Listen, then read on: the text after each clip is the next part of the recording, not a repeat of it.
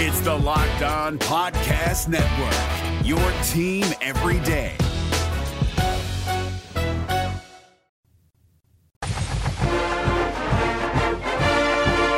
This is the Locked On Auburn Podcast, your daily Auburn Tigers podcast.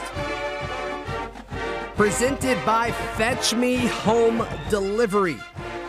Use promo code FETCHME20 for your first delivery free. If you live in Auburn or Opelika, they're going to take care of you. You can get home from a long day's work and you realize, oh man, I don't want to leave the house, or I don't have any food at home or anything you really want to eat, and you want to treat yourself. You can have your family meal delivered in 40 minutes or less. It's still hot by the time it gets to you. It's fantastic. The folks are always friendly. And yeah, you just use the free Fetch Me app or use their website, fetchmedelivery.com. And once again, use promo code FETCHME20 for your first delivery free. I believe Painter Sharpless is going to be joining us in a few minutes. He may crash in the studio. But I touched on this a little bit yesterday, and if you missed Michael and we had an instant reaction show to Auburn's loss in the Outback Bowl. We had it right after the game ended yesterday, and I touched on this a little bit, but I just want to stress, it's and I had a few people tweet at me as well, because I was extremely confident going into the Florida game and Auburn's chances to win, and I was extremely confident in Auburn's chances to beat Minnesota. And man, I whiffed big time. Once again, of course, Minnesota winning 31-24, and it's such an interesting way of how they lost, because if you told me going into this game that Auburn scored 24 points, I would have said, okay, Auburn's going to win.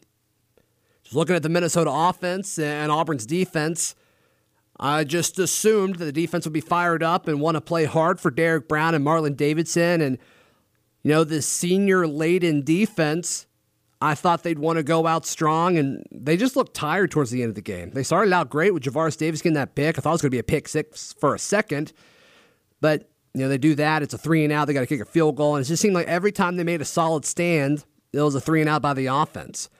And a lot of people are saying, it was tired, it was time of possession, and my thing is they've been dealing with that all year. So I really don't think that was it. I think there was a lack of motivation there. And I know a lot of the anti-Gus Bus people are going to say, hey, yeah, it's because Gus can't motivate a team. Now 2-4 in bowl games? And so you look at it as like you killed the Purdue team last year, and then you won the Birmingham Bowl. And when you look at the bowl games that Auburn have played in, so I think some pretty respectable bowls. The Outback Bowl twice, the Peach Bowl, and then the Sugar Bowl where Oklahoma cleaned you up pretty good. So you got to win some of those. Now, month off has not been good to Gus Malzahn, which is interesting because he's been so good in bowl games. But there's some interesting discussion throughout Auburn Twitter, and I'm curious to hear y'all's thoughts on this and reach out whichever way you feel. But does one game change how the future looks for this Auburn football program? And I think there's two instances to look at. I think there's two games to look at here as far as saying, I think it's interesting how we overreact to a game-by-game basis. Because the argument for, hey, the future looks great is, well, the Outback Bowl, it really doesn't matter. It doesn't mean anything. The only reason it means anything is because Auburn lost. But also, one game. It's crazy how much one game changes the perception of things, because the game before that was what? It was the Iron Bowl. And Auburn wins the Iron Bowl, and folks think, everything is honky-dory. Everything is great. So it's just amazing to me how one game can change the perception of what the next few years of this program looks like. And it goes both ways. It can be positive, like it was with the Iron Bowl, or it can be negative, like it is currently with the Outback Bowl. And I think natural expectations should be somewhere in the middle of those two. Obviously, Auburn pulled out all the stops in the Iron Bowl, and they didn't really pull out any stops outside of a weird Aaron Sipos fake punt and a bunch of, Bo Nix lining up as the punter with Auburn, going for it and lining up on fourth down, which I was cool with that. I was fine with all of those. The offensive play calling was interesting to me. The constant reliance on needing to run the football. And I get that's the Malzahn thing, but at some point you just got to abandon the running game. You were not going to be able to run on Minnesota.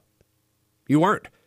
And Auburn wasn't able to. And it didn't matter if Boobie Whitlow was in there or DJ Williams. Sean Shivers on, his outside zone or the jet sweep that they love to do with him. And it's just gotten so predictable. And I really hope, for Auburn's sake, and if you're listening to this show, just for your happiness moving forward, I really, really hope that Chad Morris has a big influence on the offense. Because if it continues to look like it did yesterday, it's going to be an issue. But Auburn fans join the rest of America in being extremely bummed out because Outback is giving away free coconut shrimp today instead of a bloomin' onion. Can you agree with that, Painter Sharpless? I think so. This is not one that really upsets me. This is not an argument that I feel compelled to jump in. A lot of people are very passionate about this. I'm not. Are you a big Outback goer? Fair, like I do like Outback when I go. I probably average it about once every 4 years. So it's not like I'm frequenting it. Okay. But when I go, the experience is more than adequate. Okay, fair enough. You and I texted a little bit last night about this game. How dumb were we? I was a little hot when I sent you those messages. I think you're like, all right, guy, it's not all that. But yeah, I was not thrilled. I had said the word I used repeatedly over the last 3 weeks, Zach, was I thought that they should stamp this team. I really didn't think that and this is a similar analogy that I used last year, but it's not as drastic of a case. Like when Auburn was playing Purdue, it was just obvious that Purdue was at best an average team. Yeah. And on a bad day, they just really weren't very good. Right. Minnesota's not in this category because they beat a top 5 team. They played in a good conference. They won 11 games this year. So there's a lot about this team it's a first basically for 115 years and a number of firsts at that for PJ Fleck. But this team does not have the talent that Auburn has. It does not have some of the experience Auburn has. So I was disappointed in a lot of ways. I was surprised. But I guess the more I thought about it, Zach, the frustrating thing was my surprise is my own fault. I set myself up for this failure. Yeah, you and I were texting about this. It's like, why would we assume otherwise at this point? Your wins in bowl games have come against bad teams. Memphis, when Paxton Lynch was the next greatest thing, and I admittedly do not know what I'm watching when I watch football, but I could tell you back then. I thought he was awesome. That Paxton Lynch was just not going to be that great of an NFL quarterback. I whiffed on that one big time. Big time. But anyway, I mean, you beat a Memphis team in the, wait for it, Birmingham Bowl, and then you beat a bad Purdue team and wait for it, whatever bowl was in Nashville last year. What bowl was that? Music City. So, yeah, that's on me. Well, you weren't alone. I was right there with you. So I'm glad you guys brought this up. I felt like Michael Papp is joining us now. In retrospect, back from Texas. In retrospect, I felt like I should have gloated more on yesterday's podcast. You think so? What was you guys? Prediction? I thought Auburn would win, admittedly, but so you were wrong too. Yeah, but you were wrong too. You guys were just up. less wrong. Correct. You're going to gloat about being less wrong. Yeah, very correct. Yes.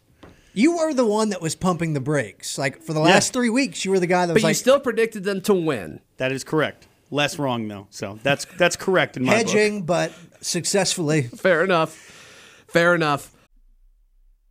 It's Kubota Orange Day. Shop the year's best selection of Kubota tractors, zero-turn mowers, and utility vehicles, including the #1 selling compact tractor in the USA. And now through June 30, get 0% APR for 84 months, or up to $3,300 off select compact tractors. See the details at KubotaOrangeDays.com. Your family, your land, and your livestock deserve equipment they can count on. So find your local dealer today. That's KubotaOrangeDays.com.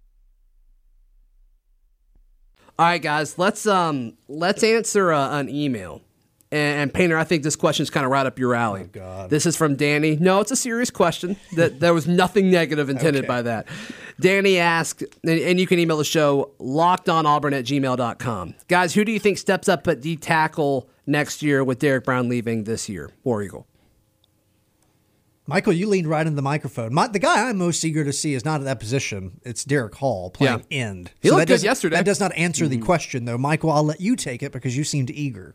Oh, I was just looking at you because Zach was, but I think the answer is Tyrone Truesdale. Mm-hmm. I think it's pretty obvious. I think he is a beast, and that next year we could see him take a step forward to become a dominant interior defensive lineman. I know he's different than Derek Brown. Derek Brown is, I don't want to say more nimble, but he seems to be, it's a fair word choice for a guy that's that size and can still do what he does. That's a good word choice, Michael. Yeah, I think Daquan Newkirk is an interesting situation. If he can just stay healthy, that's the biggest question, regarding They've been Newkirk. excited about him when he's available. Yeah, but the last 2 years he's been battling all these injuries. I think Connis Miller is an interesting player. I think he's going to play more of that 3 technique that Truesdale does, but can Truesdale play where Derek Brown did? I think that's a question. Can he play nose guard? I don't have the answer to that, but I do like that answer. That is, if I'm a betting man, that's where I go. In part because of,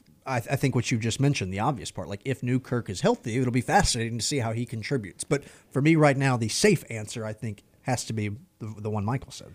Yeah, but your boy yesterday off the end, he looked good. Yeah, he played a lot more. Reasons to be encouraged. And what did y'all think about the defense's performance? Because this is the first time all year that it was really bad. Yeah, and for the first time all year, Auburn fans found themselves at odds with the defense because it's the first time you went out there and went, they didn't just carry you. Well, I said this before you guys came in, but if you told me going into it that that Auburn scores 24 points, I say Auburn wins, and that wasn't the case. That wasn't the case at all. So I wonder how much of it had to do with just being outplayed. It definitely didn't look like they wanted to be out there. I don't think they enjoyed playing defense.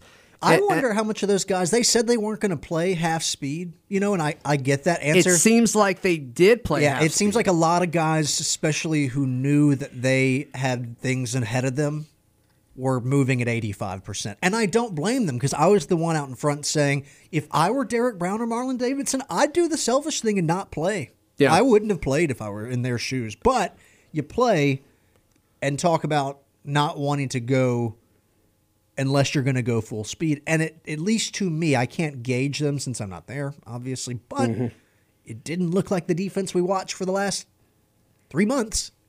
Allstate wants to remind fans that mayhem is everywhere, especially during March. Your eyes are on the road, but the driver in front of you has both eyes on their bracket. Their sudden braking puts you in a 16-car pileup that's anything but sweet.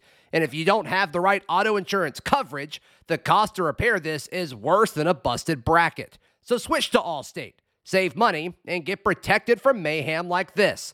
Based on coverage selected, subject to terms, conditions, and availability, savings vary. All right, let's look at some voicemails. You can call the Locked On Auburn podcast voicemail at 205-502-4285. I think the ones that we're playing today, they're all kind of old, but I wanted to play this first one specifically just in response to, okay, you can act like things are bad. You can act like things are terrible. But, yeah, let's play this voicemail. Hey, Zach, this is Greg, Huntsville, Alabama. Huge fan of the show.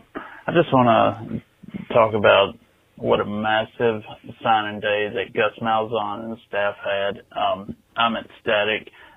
Bringing in Tisdale, Reed, Romello Height, all just massive, massive wins. The only miss of the day really was Dallas Walker, and that one hurt. But I think we ended up going 4 out of 5 on potential targets, so that's huge. If Gus can close out with Broderick Jones in February, and if he gets him, and then if we can lock down maybe McKinley Jackson, I think this is probably the best overall class Gus has ever had.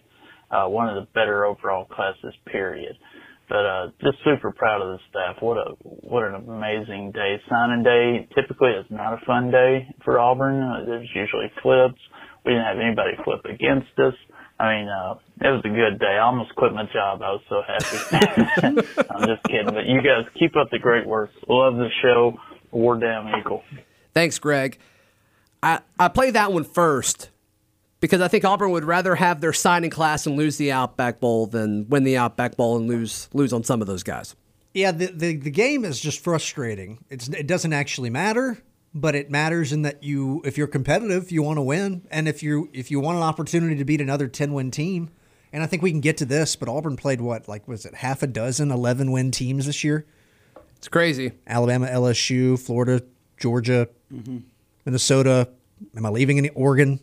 So, Yeah. that's pretty insane. That's wild. But you're right. And then to the other point, I think it is his best class, hands down, since he's been the head coach at Auburn. Some people will point to that 2014 season, which would make a lot of sense. But in hindsight, and we don't have this yet for this year's class, so many of those guys did not pan out. Yeah. Quick So, question. Sure.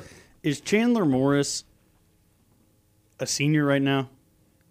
I believe Or is he he's a being junior? recruited. I believe he's a senior being recruited, but I'll check on that. You're talking about Morris's son, who's Chad Morris's son. Okay, that's what I thought. And then he obviously didn't sign, and no one was really talking about him on signing day. And I was like, maybe I've just been wrong this whole time. And he's a junior, and whatever. And then I think he's a 2020 guy. I do too. I thought Painter's checking on that. I thought he was coming, and that's why people were yeah, he's like, a 2020 guy, dual threat, 4-star.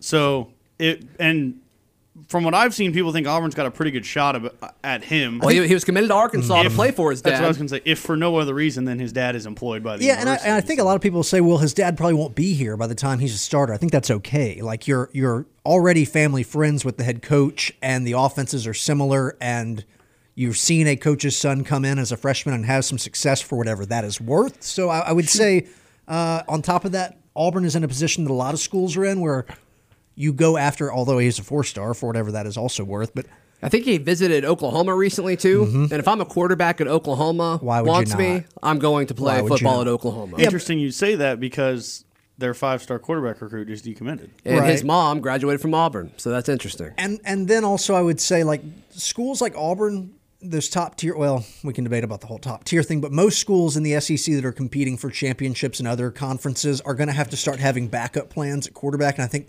not to diss him, but that's kind of what this is. Like, if you can get a 3-star or a 4-star guy who's committed and willing to stick around and knows he's not going to come in and start right away, I think in the age of seeing quarterbacks leave, it's a really smart move. All right, we got a voicemail about the running back situation, and I think that is a big issue that we saw on the field yesterday. So let's take a listen. Hey guys, this is Ben from North Georgia. So I had a couple of questions for you on coaching. How long do we give Carnell Williams in the future, considering this is now 2 straight seasons? Granted, it's his first season as running back coach, but how many years do we give him before the lack of 1,000-yard production or a back without 1,000 yards is basically time to move on and find somebody else new? I mean, we're going on 2 years now. Also, don't you think Cody Burns should get a whole lot more credit for what he's doing, considering that we used to have significant problems with wide receivers dropping balls, and now we've had very good production for at least 2 or 3 straight years out of the wide receiver groups that he's coached in. And also, one last thing just to throw out there, since y'all, are media, obviously. But if you ever need a feel-good story, the new incoming tackle, Brendan Coffey, coming from California, he's from the town that burned down last year in the Camp Fire in 2018. Wow. Where the entire town was wiped out, and 95% of it, all the structures were burned. So if you ever need something to kind of poke around on, he'd be a good one to do. Anyways, War Eagle, hope you all have a good Christmas. Hey, thank you so much, and I think that was Ben, so we appreciate that. So, yeah, the first thing, how long with Carnell Williams, as far as Auburn not having 1,000-yard rushers the past 2 seasons? Obviously we only need to judge him on this past season. I think his starter, Boobie Whitlow, I don't think he's an SEC running back. I think he is an athlete that was just kind of forced there. And then you look at it, it's like DJ Williams, a true freshman. We saw glimpses of how good he could be. And I kind of think if DJ Williams would have started the whole year, he would have had a chance to be a 1,000-yard rusher. But with this offensive line, to an extent, it doesn't really matter who you have back there. Unless he's an extremely special player, there just wasn't space. And there's not a whole lot of guys that are good at creating their own space consistently in the SEC, and especially against, Painter Mitch and all the 10-win teams that Auburn played this year. So I'm willing to give him a little bit of a pass there, especially since these aren't his running backs. I think once Tank Bigsby's back there, I think it changes it a little bit. So I don't think the problem is the running backs, and I think the answer to that question matters in that what's the rest of the team doing? Are they a more pass happy team like they were this year? Are there multiple backs, or are you leaning on one guy? Like if it had been a healthy Boobie Whitlow all year and there had been no DJ Williams, I'd probably be disappointed if he didn't get to 1,000 yards. Sure. However, if he got hurt. He was on pace for 1,000 yards, and then when he got injured. They're starting to shift their philosophy. I mean, Trey Mason had 42 carries or something in one game a few years ago. Like, they're just probably not as likely. Cameron Petway against Mercer had like 34. I don't think that they're as likely to do that anymore, so that hurts you. I'm less concerned about the 1,000 yards as I am about how productive is the offense and how productive is the group as a whole. Yeah. Then the Cody Burns comment, I've said this before, I said if Auburn was going to promote from within as far as addressing the offensive coordinator thing, obviously Chad Morris was a home run hire, but if they were to promote from within, we did a show on this. I think it was with you, Michael. My pick was Cody Burns. I really like what he's done so far from recruiting, from scheme, and then I think the wide receivers at Auburn are getting better. I wish they could all stay healthy more with Will Hastings and Eli Stove and Anthony Schwartz missing a few games here and there. So I would have liked to seen that. Seth Williams' development has been awesome. Now, how much of that is Cody and how much of that is Seth Williams as being a really good receiver, I don't think we'll ever fully know. But I am excited to see some of these young receivers get better, especially next year when it looks like the offense is going to be more pass heavy. What are y'all's thoughts on what Cody Burns has done? I don't know how much the caller specifically referred to the receivers catching the ball more. I'm not sure how much of that is on Cody and how much of that is on the receivers that are playing now versus a couple years ago, just having better hands. But I do like that Auburn is getting receivers. Yeah, and in the past, they would get like athletes and put them at receiver. And put them at receiver. So I think that's a big difference for sure. Definitely. I mean, you're bringing in guys who've run routes. By the time they leave, they'll have run routes for 7 years. Yeah, for most of them. So hopefully that can continue. I don't know the ins and outs of the position of running routes of the what someone adds like Shedrick Jackson, where he's. But the bottom line is that guy can get open. Yeah, that's the bottom line. And so my biggest contention point is I see one guy doing that.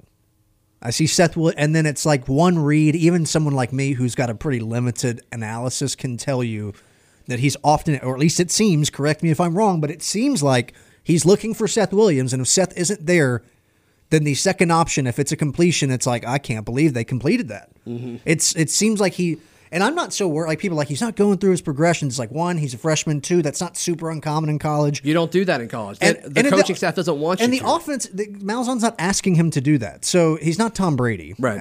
But also, like, can someone else be consistent? And can someone else be a consistent pass catcher? It's that simple. Like, people say, well, Schwartz is when he gets opportunities. I agree. I don't, maybe that's on Gus and the offensive staff, but it doesn't. For some reason, they're hesitant to give him the ball in big games, and I don't know if it's something like that fumble in the Iron Bowl was part of it. And then I don't know. It's weird to me. There seems to be one reliable receiver on this team right now. I have a question. Does Seth Williams get open?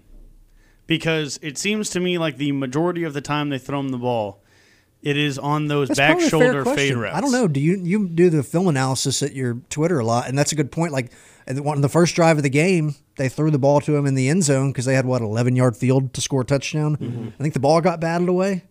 So is he open a lot? I don't know. I don't know what kind of separation he gets. His freshman year. I mean, some guys need less separation than others. Yeah. But, I mean, it's easier for Seth Williams to get open than it is for other guys. I mean, that's definitely an element of it. I'm not trying to hate on him. He's obviously had a very, very good season. He's got great hands. He has got really good body control to go up and get the ball. But I just kind of feel like a lot of times when we talk about him, it sounds like he's wide open all the time. And I think that he makes a lot of very good contested catches, and a lot of times he's running those comeback routes. Those are definitely the ones that you remember, but I mean, I think there's a lot of the times where it's an 8-yard gain and nobody was near him. That's true. I guess I'm excited about the players that they've recruited at wide receiver. I just haven't seen it amount to much. There are players who I'm excited about when you watch their tape in high school and you go, man, I could really see Javarius Johnson or Matthew Hill or Eli Stove or Seth Williams. What about Shedrick Jackson? I mean, they've wanted him on the field this year. They trust him blocking, and in the past that gets you on the field. It gets you opportunities. If I had to pick a guy that has the biggest difference in receiving yards from this year to next year, to me, I'm picking Shedrick Jackson. I agree. That's the guy I'm going with. I think I would go with someone like Javarius Johnson. It's a little bit hard to do that because I'm predicting that out of someone we haven't seen. Like at least Cedric Jackson's on the field, and it seems like Bo Nix is trying to throw to him, even though his greatest asset right now seems to be blocking. Bo Nix likes to throw it his way. Yeah. So I don't think that's a bad choice. I think I would guess towards someone we just haven't seen as much from. And I'm still disappointed about Matthew Hill. Last year, it's wild. All the conversation was about him being the freshman wide receiver that stepped up. Great for Seth that turned out to be him instead. But I thought, okay, now you add Matthew Hill into the mix with Seth Williams. I thought it would be a really nice pairing. Painter, where can people find you and hear you, brother? Please listen to The Lunch Break on ESPN 1067. If you like this podcast, I think you will enjoy what it is Justin and I talk about. Zach and Michael join us. And also, you can hear that at ESPNAU.com, the ESPN 1067 app, and I'm at Paint Sharpless on Twitter. And on Saturday, you and I will be reunited again after the game basketball edition. Yes. You and I will be broadcasting live from the Auburn Hotel, following each and every Auburn basketball game. That's every Saturday. So I guess what is like the next 8 weeks, 9 weeks, something like that? Yeah, we've got the Auburn game in Starkville, so you're probably not going. If you are, Bruce brought this up, a good opportunity to get tickets is actually away games because Auburn's selling out a lot of their home games. But if you're going to be in town, swing by the hotel in downtown, have a beverage with us. I forget, what's the name of that pasta? Is it pasta carbonara that you and I like? I'm not sure if I'm pronouncing gosh, it. But it's so good. Anyway. Yeah, we'll be there. Michael, where can people find you and hear you, boss? Follow me on Twitter at CouchPapTato. I just want to paint a picture for everyone here in the room really fast before we leave. Zach showed up today in what appears to be a new, very nice-looking Patriots quarter zip. Yep. It is a good Beautiful. Quarter zips are great. And across the table, we got Painter Sharpless, who has showed up to work Very casually. in one of the cooler hats I've seen in a while. Bill's Mafia. Shout out to the Paul Chesky Which has clan. Bill's Mafia. You guys going to fight after this? No, I think the Bills will beat the Texans, and I think the Titans will beat the Patriots. So the Bills will go farther in the postseason than New England this year. I am so fascinated about the Pats because like until they lose, I'm not going to say what you just said. I think they're going to get killed on Saturday. They might, Zach. They might. But you know what? I'm not going to do that to myself. Yeah, fair enough. All right, where can people find you and hear you, bud? Follow me on Twitter at CouchPapTato. Love it. Follow the show on Twitter at Locked On Auburn. Follow me on Twitter at Z Blackerby. This has been another edition of the Locked On Auburn podcast. It's the Locked On Podcast Network, your team every day. Hey, Prime members, you can listen to this Locked On podcast ad-free on Amazon Music. Download the Amazon Music app today.